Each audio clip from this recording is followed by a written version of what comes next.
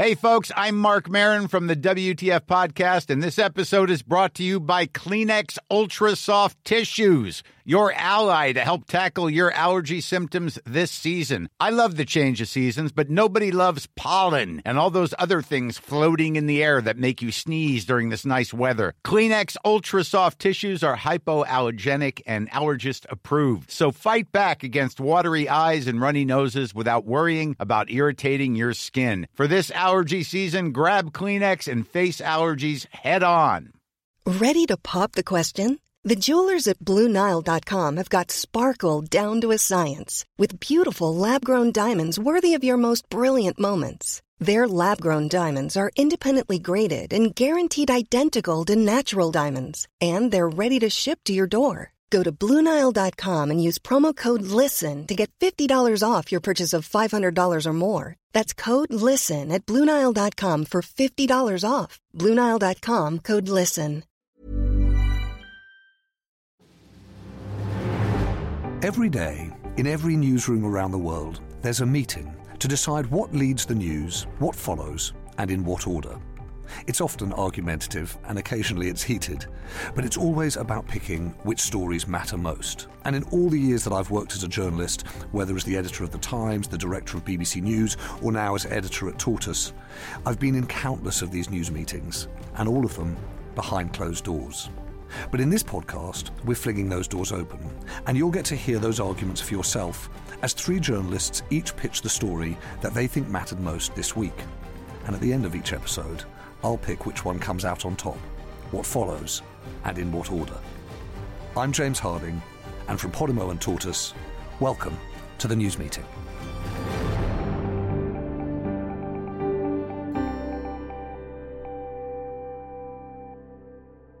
So here we are, episode 1 of the News Meeting, the first meeting of the News Meeting, and I'm joined by three of my colleagues here at Tortoise. Kat Neelan is our political editor.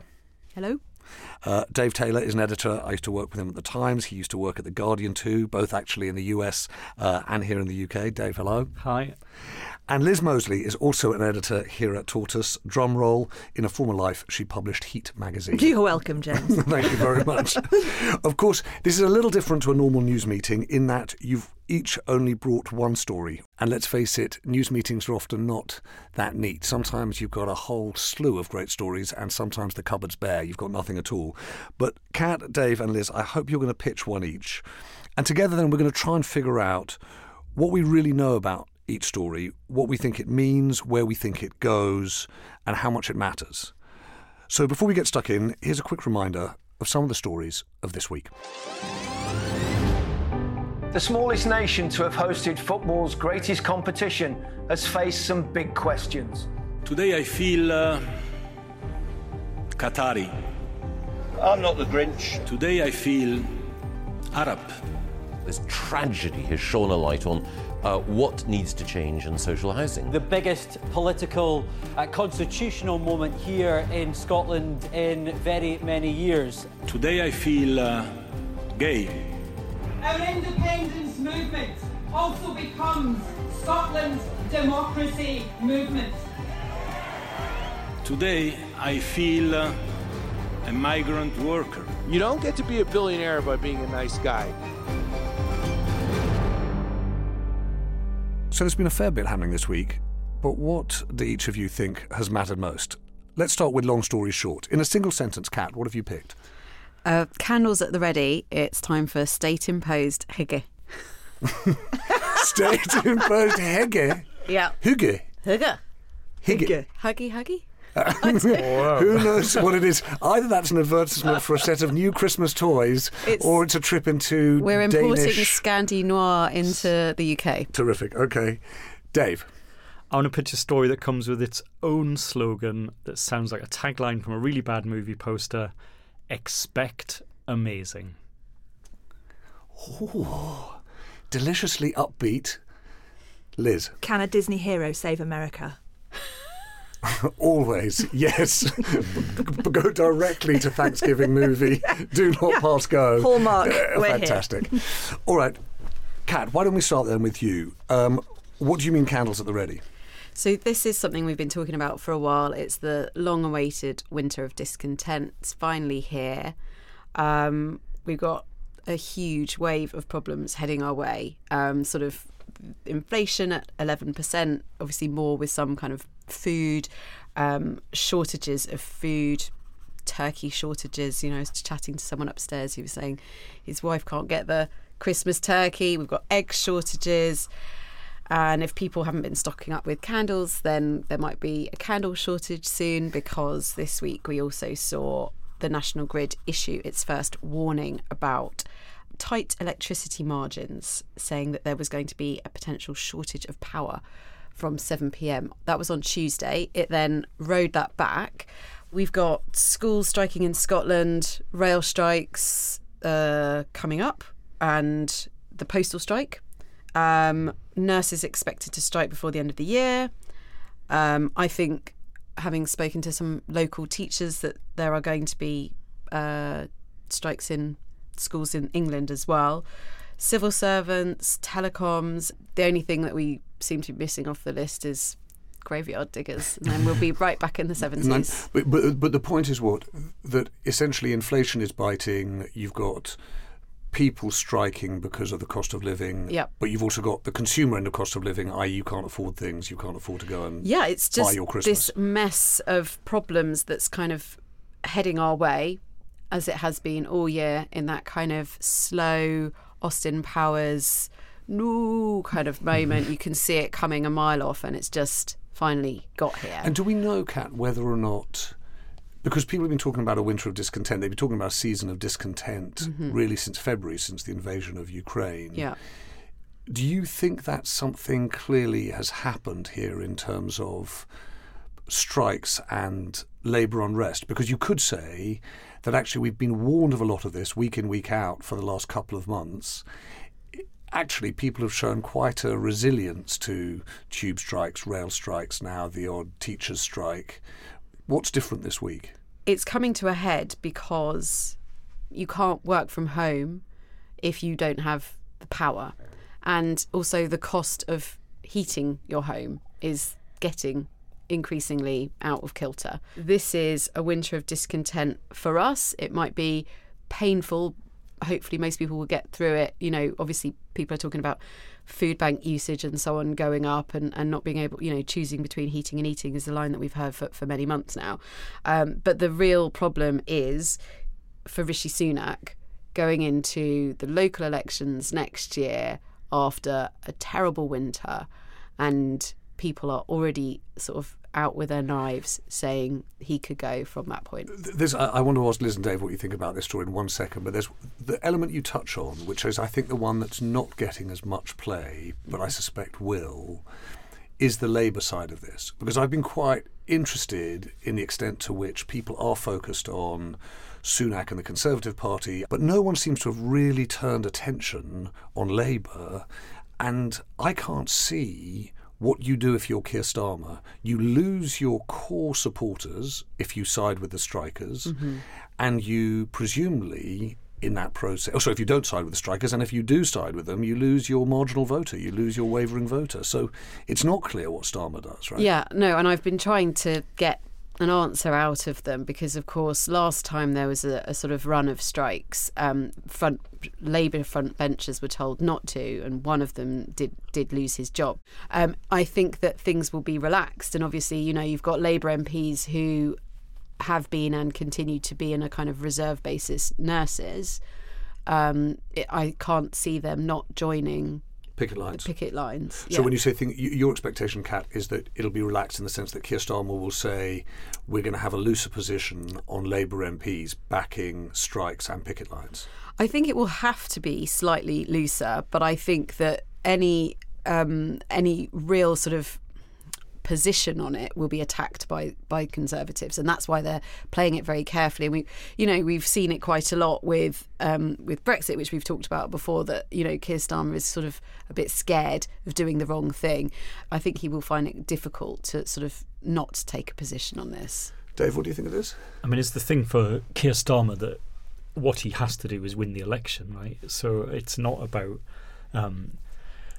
getting the language right to appease his base or to appeal to a new coalition of voters. It's not falling into the trap which could be set for him. Presumably, Conservatives want to run the next general election saying that, Starmer would take Britain back to the 70s, Starmer would take Britain back into Europe. And it seems to me that, they're the two things he has to avoid.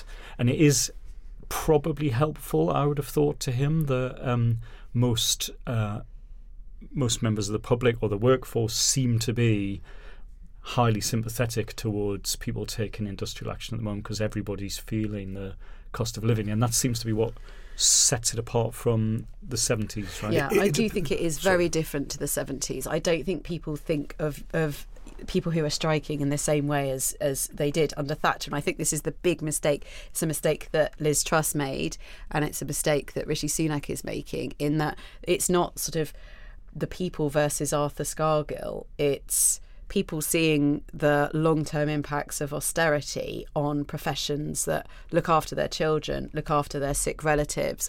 Liz, what do you think? I think in terms of the package of things in that story, and whether it will stick to a sort of political outcome come the spring, you can explain away largely eggs and turkeys down to avian flu. We didn't do that to ourselves. There's an element of energy which you can just go blah, blah, Ukraine. We didn't do that to ourselves. So I think it does come down to inflation strikes. It's the pointy bit. Mm-hmm. I guess the question about whether Starmer can get a grip on it is the extent to which he can be successful in presenting austerity as a choice rather than a necessity. At the moment, there's nothing to fill that gap. And I agree with Dave in that the sympathy for big groups of people who, by and large, look after other groups of people and are feeling the pinch on their monthly, household budgets is high. And if you can turn that sympathy into and they're just being walloped again and they don't need to be, then I think you're in a really powerful position. But how can you do that? I don't know. I think we're slightly... I know, obviously, we want to talk about Labour because it's looking increasingly likely that they will be the next government. But for Rishi Sunak's immediate problem, which is the same as Liz Truss's immediate problem, it's not even the voters necessarily, it's the MPs, the Conservative MPs. And the looming shadow over all of this is Boris Johnson. The return. Yeah. All right, we'll come to that. We'll come to that. Record. I think we can. I don't think we'll do that this very first news so meeting. I think Dave's staying. But I'm going to sort of double down on your Scandinavian. So after the smorgasbord of miserable, did you see what I did there? Yep. Let's turn to Dave, who. I like this new system we've got. We do the headline before we've actually got the story. Expect amazing. Expect amazing. So 13 years ago, Expect amazing was the slogan on the front of the brochure for Qatar's World Cup bid. And here we are. And I actually think Qatar's living up to the promise. It's just not quite in the way either they or FIFA hoped. And so I think the story of the tournament so far is about the collision of sport and politics and protest. And I think it's the biggest story of the week because it's happening in front of the biggest audience in the world, and it's as dynamic and unpredictable as any great sporting contest might be. So, to recap, FIFA and Qatar have sort of lost a bit of control over the tournament. It's possible that, coverage of football and the attitudes of fans might not be the same after this, but we don't really know how much everything's going to change. But I suppose the things to note are that so far we've had more talk about migrant workers and gay rights and women's rights and sustainability often than there has been about groin strains and the offside rule, VAR. Thank God. So there's a Venn diagram there. I hope so. We had, even though FIFA tried to suspend top players from wearing the One Love armbands, the German team had a symbolic silent protest. But it was the Iranians and their supporters, I think, that have been the moment of the tournament so far. They brought the street protests to a global audience. And, they were led by their captain, Eshon Hajsafi, who plays in Europe with AEK Athens. He gave an amazing press conference pre-match where he talked about, the scale of the issues back at home in a really honest and surprising way. And then he led his team in refusing to sing the national anthem when they lined up with England, and it already just made you think there is a moment of solidarity here that will be remembered long after whoever scores the winning goal in the final. And are we sure about that? Are we sure that essentially Western media coverage plays back to the West this version of the World Cup, and for the vast majority of the world they see football, or they see Saudis and Qataris standing shoulder to shoulder, they see countries that they thought might win, Argentina, Germany, losing, that actually we are convincing ourselves of a view of the world, but that's not what the rest of the world is seeing? I think it's certainly true that people are ultimately going to get excited about the sport because it's having its usual sort of mix of great upsets and moments of drama even in the first few days. So it seems acceptable to somehow compartmentalise and say we can still appreciate the spectacle. But I think what you're seeing, if you think back to when, on the same day Russia and Qatar won the right to host the World Cup, the journalism really failed. There was no great scrutiny of the decisions in the moment, and it felt like that people were concerned about, well, it'll be too hot and they've got no football culture, but they didn't talk about the risk of corruption, at least in the first flush. I'm really interested in that because I think that there's a reach for journalism to say, well, how did quote unquote we allow that to happen? Mm-hmm. How did scrutiny not meet that decision? But isn't the issue there, because we've been scratching our heads trying to work out, well, who makes the decision? Who oversees the decision? Who, if you like, acts as a check or a guardian on it? And the reality is FIFA is not accountable to a government. There's not a governance of FIFA that, is worthy of that name. So it feels as though the only people you could really, if you like, go after or challenge are the advertisers, the marketing directors who sustain FIFA. But even they have got a kicking this week. Even Budweiser has been told, well, we're not serving your beer. And when they tweeted out, I think it was, this is awkward, they then deleted their tweet.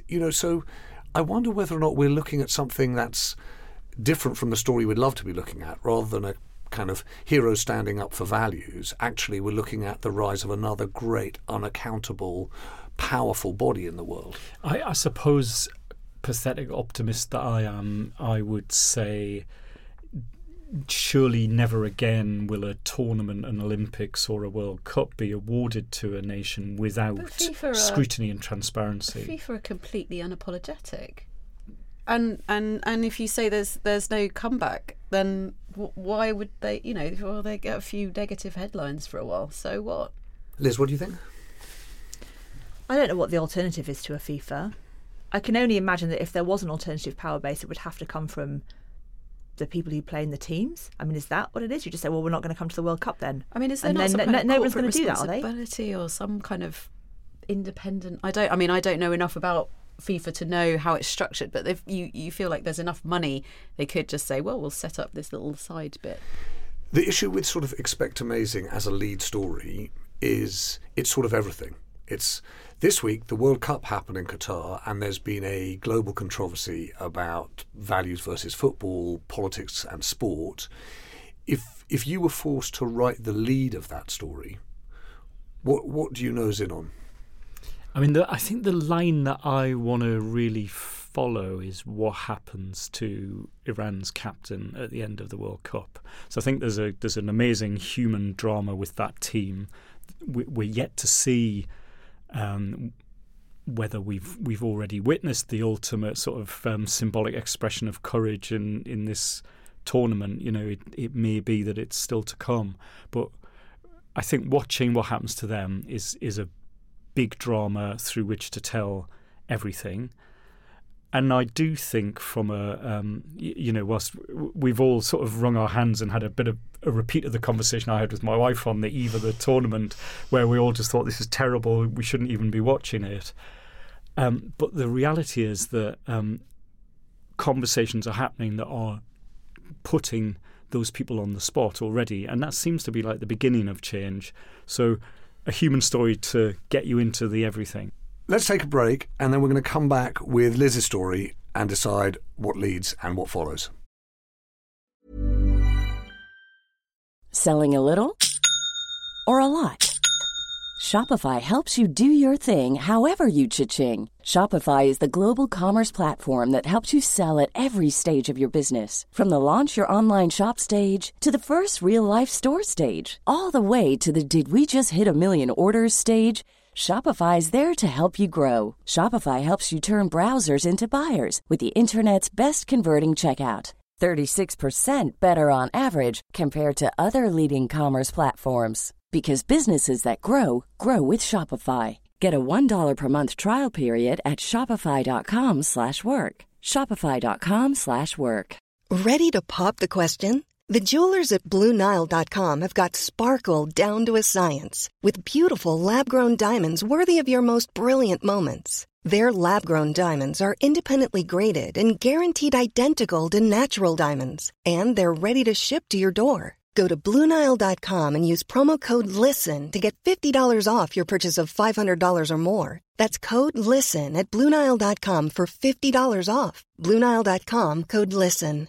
Hey, I'm Ryan Reynolds. At Mint Mobile, we like to do the opposite of what Big Wireless does. They charge you a lot, we charge you a little. So naturally, when they announced they'd be raising their prices due to inflation, we decided to deflate our prices due to not hating you. That's right. We're cutting the price of Mint Unlimited from $30 a month to just $15 a month.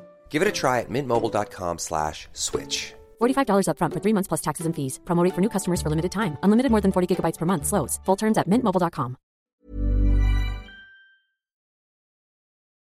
Liz, Disney hero, I'm really hoping that we're going to be talking about Buzz Lightyear, one of my pub quiz in many ways subjects. Yes. Now, I've realised I've given myself a bit of a mountain to climb because the subhead to my story is man you've probably never heard of returns to company you don't care about. So I'm going to give it a good go because I do think this is a big story and bigger than a business story. So Bob Iger is the dude, and he's the kind of legendary former CEO of Disney. He was the guy that brought in Marvel and Pixar and Star Wars into the Disney umbrella.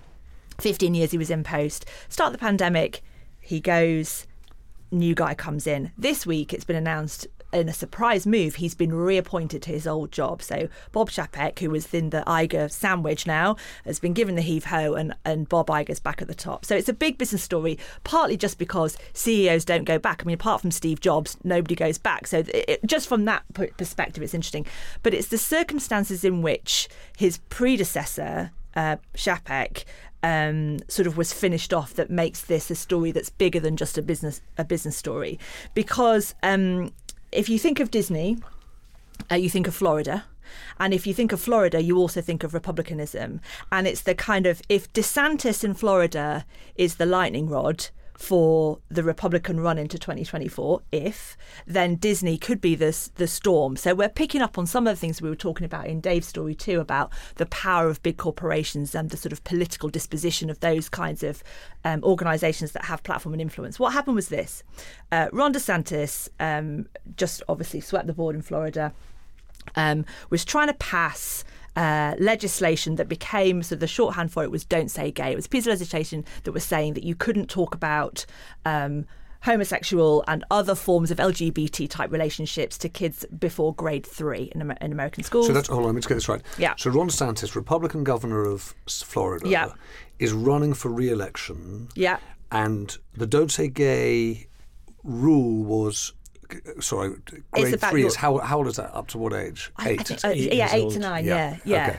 So you're not allowed to talk about it. In school, that was the law he was trying to push through. Exactly. And by the way, sorry, were people talking about gay sex to 4, 5, 6, 7, 8-year-olds? It was about gay families. You weren't allowed to talk about the fact that families can be different shapes. I see. But obviously, in the sort of, the commentary about why that's terrible is because you are sexualising 4-year-olds. That's the sort of... That's the narrative, lever. Correct. And so Bob Chapek, at the time CEO of Disney, did not oppose the legislation. Now, you may remember in 2016, there was an awful incident, shooting in a club called Pulse Club, where nearly 50 people were killed. 2 of them were Disney employees. Disney has a very strong LGBT power base within its staff and a not-so-secret gay agenda. And all for the good, to my mind. Yeah, exactly. And so this stuff hits hard in Disney, and the staff of Disney were very dismayed that their CEO had failed to just kind of condemn or oppose the legislation being passed in their home state. And interestingly, Iger tweeted from the sidelines, "I'm sorry, I'm with the president on this. This legislation will harm children." So it became a very difficult kind of culture war position. I'm with the president. I'm with Biden. Yeah. I'm taking on DeSantis. Yeah. And in fact, I'm taking on Chapek's silence on this. Yeah, I'm taking on anybody who wants to come for LGBT rights in America. So it was a very explicit kind of political move, very uncomfortable if you're Bob Chapek, who, by the way, Bob Iger's your chair, quite uncomfortable position. So these are the circumstances in which really, Chapek had a difficult time because it's the pandemic, he runs the parks, that's obviously a nightmare. He's launched Disney Plus. On the outside, very popular, but it's lost 9 billion quid so far and counting, So he's had a difficult time commercially, but really it was this culture war moment that did for him. And the reason why I think it becomes a much bigger story than just the kind of back and forth is because DeSantis showed his teeth very clearly when Disney, in the end, came out and said, we're not okay with this, which they did after, too late, by revoking what they call Reedy Creek, which is Disney basically runs a whole big chunk of Florida. It can do what it wants. It has the canals, it does the power. It was a sort of separate entity, almost like a state of its own. And DeSantis said, fine, I'll have that back, thanks very much, we're going to control it now. So really sort of material and meaty show of power that was trying to redraw the lines. Now, this is my favourite detail almost of the whole story. Guess where Ron DeSantis got married? Disney World. Welcome for that detail. So, this is cheating, Liz, of course, because I'm completely fascinated by stories like this. When I was at the FT, we used to have a thing which was, it was midnight in the boardroom, which if you've worked at the Financial Times, trying to get anything that feels like drama is a stretch. But it was midnight in the boardroom means, how do you tell those human drama stories when most of the time it's, the Disney share price closed up 3.5% yesterday? Yeah. The thing that's interesting to me about the Florida problem for Disney is there's a bigger issue, which is how do companies behave when they get involved in culture wars or public impact questions? And I'm not sure what you do if you're Disney, because as I understand it, what Chapek's theory was, at least as this thing began to bubble up, was this is an elephant trap. If we step in and take sides, DeSantis is going to hit Disney and use us as the sort of battering ram of anti-woke Republican politics and possibly damage us commercially. Right? And more importantly, we, Disney, think that we are one of the few places and, if you like, creative spaces in America that brings people both red and blue, Republican and Democrat together. So I've got some sympathy with Chapek saying, look, I'm trying to go quietly here. Yeah. Dave, you lived and worked there. What do you think's going on? It's sort of stunning that he's picked a fight with the biggest business in his state, and it's sort of amazing that the Republican base has lost trust in seemingly every institution, maybe apart from the armed forces, to such an extent that they feel that this is a vote winner, that you bash them, as you say, and make that your... And what's going on with that? That's the bit of it that I find really confusing, is the repoliticisation of gay rights. In that, when I was a teenager in Margaret Thatcher's Britain, there were huge debates around this. By the time I went to go work as a reporter in the States, and in Bill Clinton's America, there was another phase and wave of thinking about this. Barack Obama moved to, legalise gay marriage within the course of 2 terms as president. It felt as though all of this was going in one direction, and I don't understand exactly the politics of why it feels as though it's come back. And maybe I'm wrong in thinking it's come back, but I don't know. Liz, do you think it's definitely come back. Right. It's the Christian right, isn't it? Yeah. Why? It's the reaction to precisely that. Progression was too quick for them. So before I try and chew the end off my pencil and decide which one I think should lead the news, which comes second and which third, you each, by the way, can't choose your own story. Which, of course, is unlike any news meeting, because in any news meeting, all you would do is choose your own story. But why don't we go around and say which one would you choose? Kat, you go first. I'm really torn, but I am going to go with Dave because I share your optimism, and I think it would be nice, whilst we're sitting around our candles in our enormous jumpers, to have something positive to read. So I'm going to go with Amazing Everything and the story of the Iranian protests. Dave? And the only thing I would say to counter that ever so slightly is that there's a lot of jeopardy in that story, and it might not be a good news story in the end, but it's a really good one, important one, I think. I would commission Disney versus DeSantis. I think it's a really accessible way of talking about so many of these things, as you've said, about corporate responsibility to the wider world and their workers, and how politicians manipulate people by, manipulating language and power. Really, clearly, the cost of living story is the one that everyone in the UK and in a lot of countries around the world is living with, and it feels urgent and pressing. I'm not quite sure what our news line is. Liz? Partly to even the score, and partly because on point of principle I'll never choose a sports story. I pick Kat's story because I am genuine. If somebody could put in front of me a really well thought out, clever articulation of what does Keir Starmer do now, then I would absolutely read that to the end. I think the third story is Winter of Discontent. And the reason for that is, Kat, I think that it's not clear what the line is, and it's not clear what the killer development this week is. And the criticism of news is always that we lurch for events and we can't somehow recognise creeping developments. But I think in the last few weeks you'd have to say the news has recognised massive financial crisis caused by, political folly, recognised the scale of inflation, seen what's coming in terms of strikes and cost of living. And I don't think we've had something that's really milestone this week.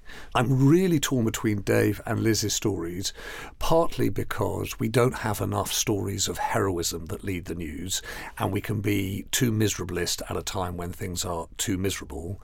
But for that reason, you're going to be surprised that I'm going to choose Liz's story and Bob Iger to lead and FIFA second. But I'll just explain why. I think that actually, to my mind, the World Cup in Qatar is so far a story of near heroism. As a viewer, I'm excited and impressed by the German team putting their hands over their mouths and talking about being gagged.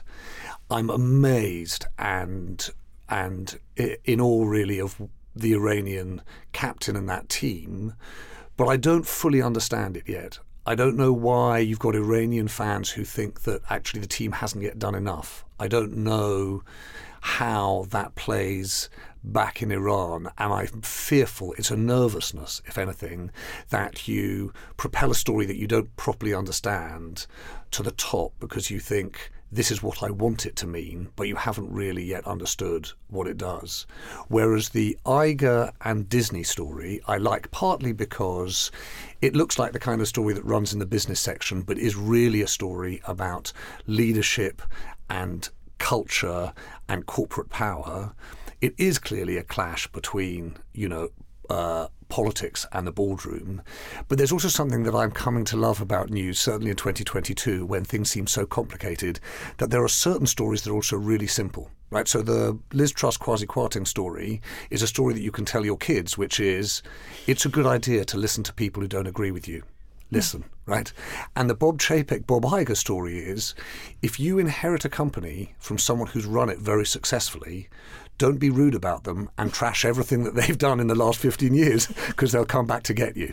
And that seems to me to be part of the lesson of the Bob Iger return too. So for that reason, this week, leading the news, Bob Iger at Disney.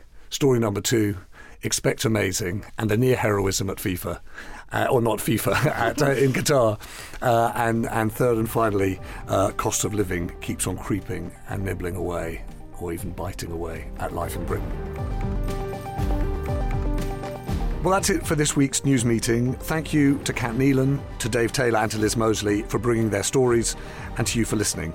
Who knows what the next week is going to throw at us, but whatever it is, we're going to be back, 3 more journalists, and all trying to convince me that they've got the story that mattered most. Join us for the news meeting.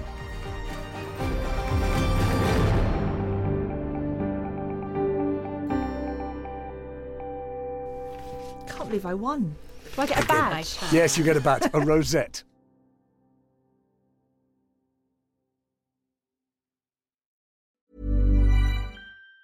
Planning for your next trip? Elevate your travel style with Quince. Quince has all the jet-setting essentials you'll want for your next getaway, like European linen, premium luggage options, buttery soft Italian leather bags, and so much more. And it's all priced at 50 to 80% less than similar brands. Plus, Quince only works with factories that use safe and ethical manufacturing practices. Pack your bags with high-quality essentials you'll be wearing for vacations to come with Quince. Go to quince.com/trip for free shipping and 365-day returns.